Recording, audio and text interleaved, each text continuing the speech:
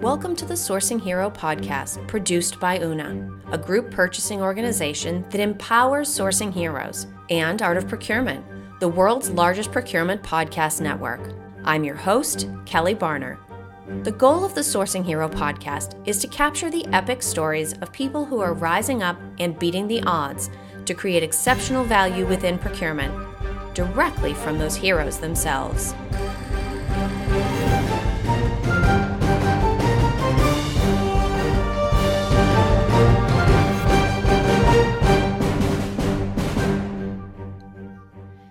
Today, my guest here on the Sourcing Hero podcast is Kris Lance. Kris is a senior director at Una, a group purchasing organization and the official home of the Sourcing Hero. Kris is my most regular guest as he joins me once a month to talk about current events and what they may mean to procurement and sourcing professionals. So, hi, Kris. Welcome back. Happy to be here, as always. Hey, Kelly. So it seems like the news cycle is spinning faster and faster. I feel like we talked about 5 minutes ago, and it was a month.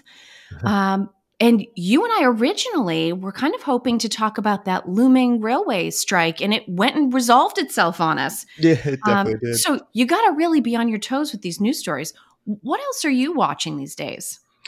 Yeah, so I think good or bad news, right? I think it's a good news that we don't need to talk about the railway strike for the time being. But, outside of I'm still watching these food and drought issues, which I still don't think people are taking quite seriously. But outside of that, not funny, but, Queen Elizabeth, has been dominating the headlines and everything that's going on in the UK. I have seen some rumors or some grumbling around the concept of a 4-day school week, which I was like, wonder where they got that from. And will we get to vote? Yeah, right. But I think, and while I think that's interesting, I think there's the main thing that's been jumping out to me is there was an executive order passed on the 12th, so last week, and it was around advancing biotechnology, and that really has my attention. There's some really interesting stuff on that topic and in that order. So there's a ton going on, but not the least of which, and a topic we're going to take on today, sort of like it's all the rage from a professional talent standpoint, is this idea of quiet quitting and quiet firing. So why don't I have you get us started by just kind of hitting what do these two terms mean? And then we'll sort of dig in and try to figure out how we're all going to handle them. Yeah, and I'm glad we're starting there, because without being on the same page of at least of the definition, it could, depending on the rest of the audience listening, you may have a strong opinion. And so I guess what I mean by that is I'm seeing a lot of different definitions. But for me, or how I'm applying it is, quiet quitting is essentially doing the job you were hired to do, but absolutely nothing more than that, which I think that alone kind of flies in the face of this monster of hustle culture that we've all had some sort of hand in creating. But then you look at the flip side, there's quiet firing, which is, I don't know if I want to say demoralizing, but maybe discouraging a workforce to the point where they actually want to quit, which if you look at some not too old headlines, I think Facebook and Tesla, they've been flexing a bit in this area over the last month or so too. But I actually think there's quite a few companies that are doing this because there's a lot of polls where, I even think a LinkedIn poll, I think it was like over 80%, felt that they might be going through some quiet firing. So I don't know if that's anxiety or if there's some truth to that. So. Well, and not to take my eye off the ball, I do feel it's important to bring into this discussion that I read in the newspaper over the weekend that Giselle may be quiet quitting her marriage to Tom Brady. So this is absolutely critical, something that we all need to be monitoring. And yet, you know what? I've been around. I'm calling shenanigans on this being a new trend because I think people have been getting quiet fired and people have been quiet quitting for as long as there have been jobs.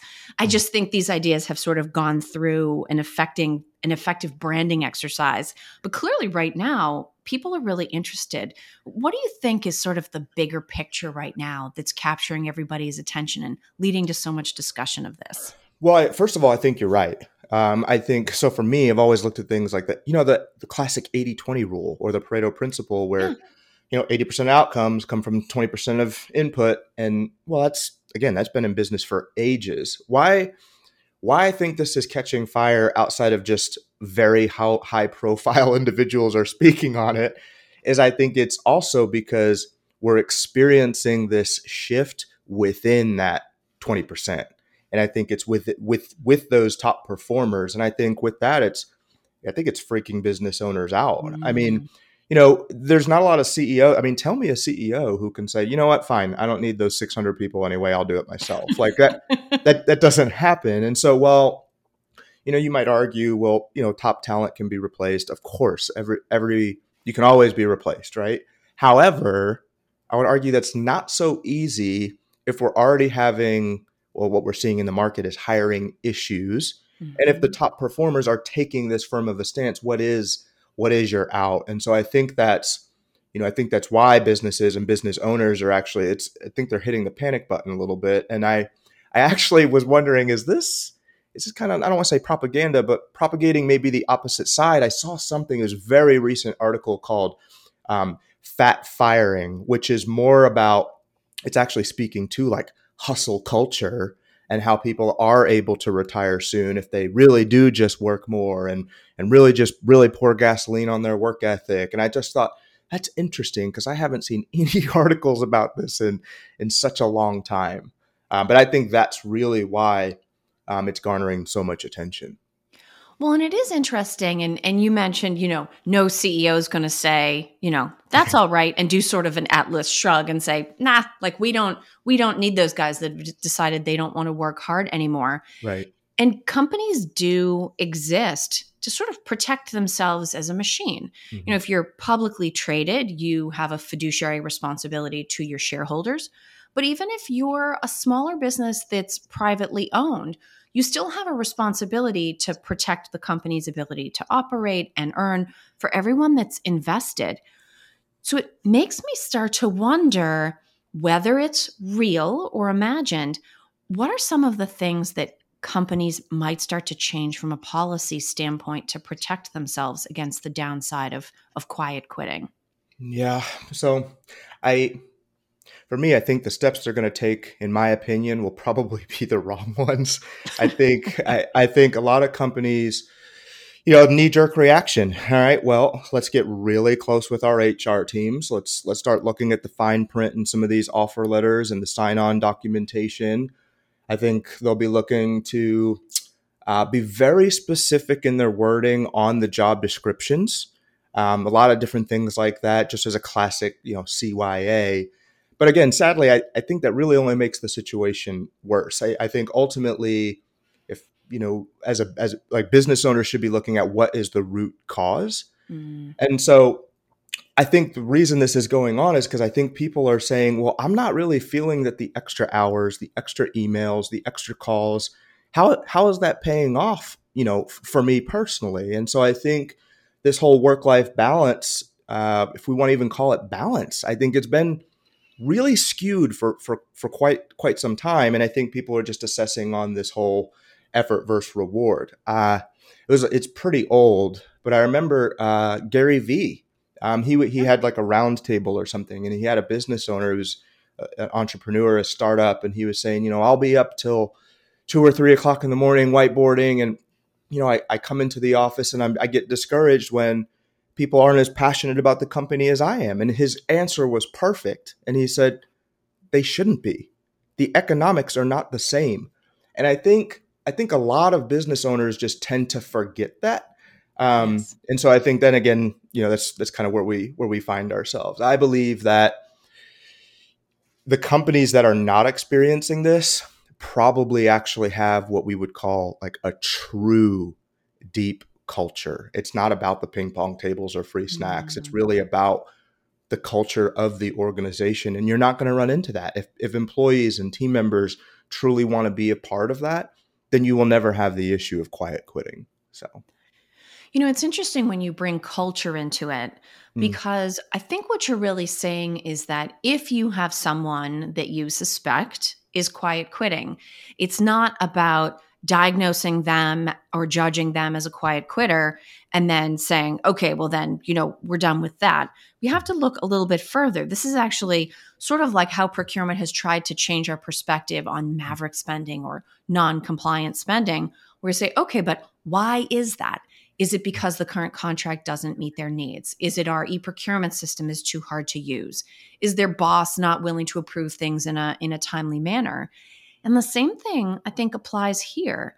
So if you're a manager and you suspect that you have a quiet quitter on your team, maybe digging in a little bit to understand, why do you think they're quiet quitting? If they are, why might there be? Is it worth a little bit more consideration to understand it? Maybe even check your own perspective on hours of work and turnaround time and that kind of thing? Yeah, I think I don't want to say basic, but it's kind of a basic leadership principle, right? I mean, people want leaders, not necessarily managers. And one of my first managers actually told me, he said, managing is what you do.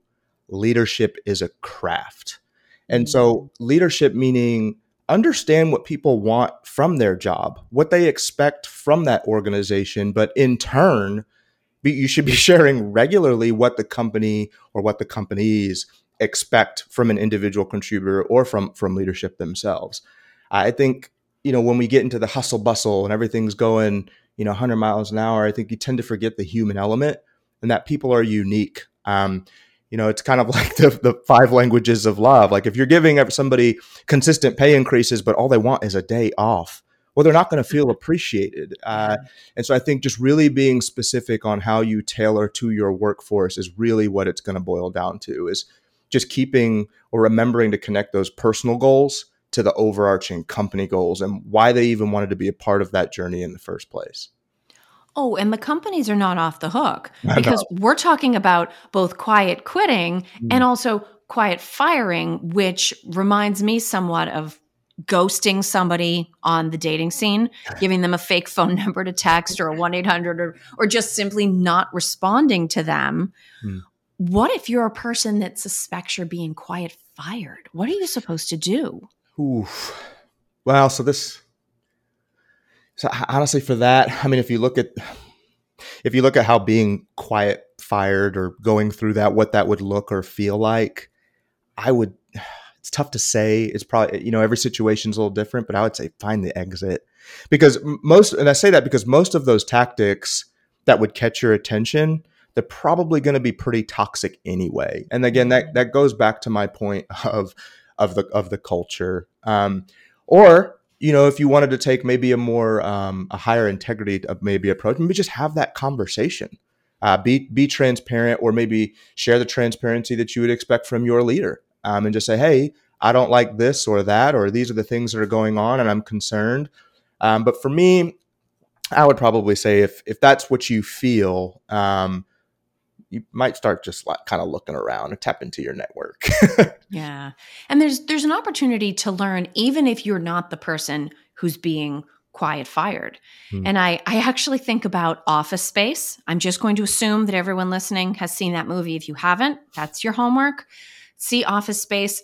There's the guy with the red stapler, and they had attempted to fire him some number of years before, and there was a mistake in some system, and he had kept getting his paychecks. And so rather than pulling him into HR and I guess re-firing him, they simply fixed the payroll glitch. And so he stopped getting paid, and then they moved him to the basement. And I won't give up the ending, but he sort of resolves that in his own special and unique way. But if you're at a company and you're observing a colleague being quiet fired, you've still learned something about that company culture, haven't you? Oh, absolutely. Absolutely. And I don't even want to say it's the kind of the bystander effect. That's not really what it is, but I think it's just a reminder to companies, and I would say to team members alike, that there's, especially as we're in this digital world, information spreads so quickly. Yes. And so you just need to be very, very specific on what you say, what you do. And, for me, like one of my common rules is treat every email like it's going to be forwarded. And you should probably treat every conversation like it will be shared, Absolutely, that's true. And to your point about digital, be very careful about the order that things are done it. I mean, even if you are legitimately, traditionally firing someone, for instance, don't shut off their badge and email until they've had their sit down with HR. Mm, I actually have a friend who worked at a company, and one morning, I think a couple dozen of the people on the team couldn't get into their email accounts. They couldn't log into their systems accounts on their machines. And then, of course, word started to spread that they mm, were doing a reduction in workforce. And those were the exact people that IT just got ahead of the curve on that one, and they hadn't sat down with HR yet. And so remembering to be humane mm. about all of this, I do think it's hard because everyone's exhausted and it takes a lot of energy to handle these personnel issues. But the fact that it's tiring sort of doesn't take us off the hook in terms of handling these dynamics. Mm-hmm. You're absolutely right. Absolutely. Now, Kris, usually at the end of these conversations, we talk about heroism, but today I want to do something a little bit different and yet still related. Let's talk about courage, because I think the sort of surface level way of looking at quiet firing and quiet quitting is just about low energy. It's sort of a passive way of handling a situation. But I do think there's a potential tie in to how well we deal with difficult conversations, potentially with disagreement. Mm. Do you think that we've lost the ability, or I don't know, let's say the intestinal fortitude, to have tough conversations? You know, have we lost the ability to sit down and say, you know, listen, Mary, I'm concerned about your performance. Or listen, Frank, we have some issues we need to talk through here. And instead, I just say, you know what?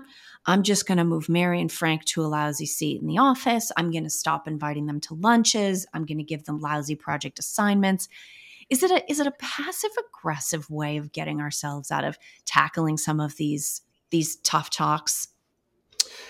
So a little bit. I think a little bit, yes. I think it's a little bit of, conflict avoidance or just not wanting to have those conversations. But I think the issue ultimately goes much deeper than that. And even outside the vein of culture, but kind of still on that same channel. So to answer your question at first, as a country, I would argue even kind of like on the global stage, like I would agree. I think we've become pretty soft. I also think that, I think people maybe have reservations of having tough conversations because of maybe things that have happened or, I guess what I mean is the middle ground appears to be kind of disappearing. It's Mhm. like you're either too direct or you're too fluffy. It's right or left, red or blue. There's not a lot of people who are saying, well, hold on, what's the situation and what's the topic? Because that determines how I feel about it, right? But but I also think that this whole quiet quitting storm, and even if we want to go back to the Great Resignation, right? I think really what it's about is forced reflection. I was listening to another show. It was a while ago, but this gentleman, he absolutely, in my opinion, nailed it. And what he had said was is that lockdowns, it actually forced reflection upon the masses, right? It Yes. forced you to say, do you like your decisions? Do you like your job? Do you like your house? Do you like who's in your house? Do you like your car? And I think with that, just day in and day out being forced to acknowledge your decisions and commitments and then seeing, I don't want to say what's on the other side, but digesting all of that, I think on a grand scale, uh, people at their core are just recalibrating life. And what I think is so interesting to me, and again, this will probably come up in future podcasts with you, but at the same time, full countries, industries, and governments are recalibrating at the same time. So when these all come and merge with this newfound recalibration, I think it's going to be really interesting to see how this whole topic just continues to progress. Because, in my opinion, I really don't think it's going anywhere. I think if anything, you were to look at For example, if it's purely a risk versus reward issue, I think there's going to be maybe a lot of side hustles come back. I mean, could this potentially be the rebirth of lots of small manufacturing plants around the country? I don't know. I guess the long and short of it is that yes, I think in a way both companies and team members are avoiding a crucial conversation that probably just needs to be had. But at the same time, I think some have had enough and some people are trying to figure out what does work for them. Yeah, and I like your point about forced reflection. I certainly agree with you that was, the net effect on a broad scale of everybody being forced to stay home. And I'm lucky. I love my job. I love what I do. I love the people that I work with. But if you were somebody in the past who was just sort of quote unquote working a job, and then what really was your passion was the social club you belong to after the end of the workday, or the soccer league, or Phil, football league that you participate in locally, or you play mixed doubles on a tennis court somewhere in town on the weekends, and that's your passion. Well, when all of those things go away, now you're just working a job, and maybe there's not enough to that. Maybe the reward's not there from a fulfillment standpoint. Absolutely. You actually took it to a whole nother level. I think you're right. Are you passionate about what you do? And I think that used to be the case for so many people. And I think we've and I don't know if it's the side effect of hustle culture and just doing whatever it takes to get the next deal, right? Or get the next opportunity. But I think whether it's turned into chasing dollars or chasing, an influencer status or things like that, it's what actually matters to you at your core as a person. And when the lights aren't on and social media channels aren't showing your new car and your new house, like, what do you really want to be doing? And I think a lot of people are trying to figure that out. Which, interestingly enough, I always tell my daughter when we're talking about what she wants to be when she grows up, I said, you have all the time in the world. Do not rush that. Like, start with what you love to do and could do for the rest of your life. Then form your career around that. Money will come, but do what you're passionate about. And I think as a country or as a workforce, that's been forgotten for quite some time.